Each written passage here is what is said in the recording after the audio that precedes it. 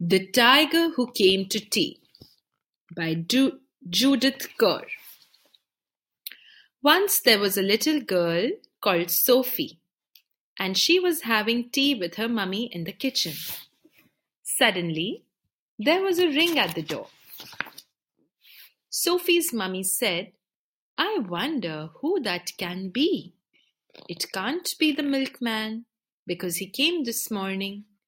And it can't be the boy from the grocer, because this is not the day he comes. And it can't be Daddy, because he's got his key.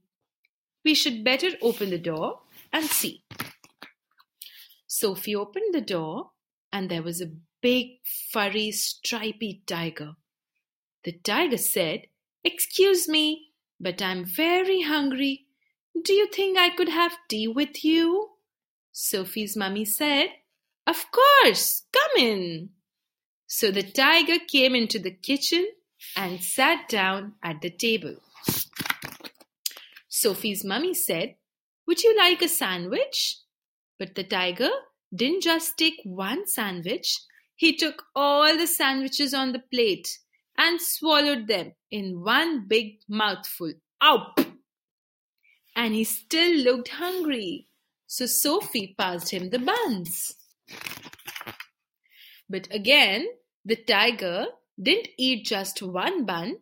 He ate all the buns on the dish. And then he ate all the biscuits, all the cake, until there was nothing left to eat on the table.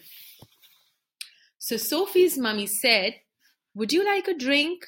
And the tiger drank all the milk in the milk jug and all the tea in the teapot. And then he looked around the kitchen to see what else he could find. He ate all the supper that was cooking in the saucepans, and all the food in the fridge, and all the packets and tins in the cupboard, and he drank all the milk, all the orange juice, and all Daddy's beer, and all the water in the tap. Then he said, "Thank you for my nice tea. I think I should better go now." And he went. Sophie's mummy said, "I don't know what to do. I've got nothing for Daddy's supper. The tiger has eaten it all."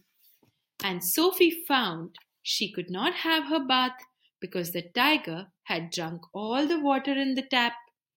Just then Sophie's daddy came home.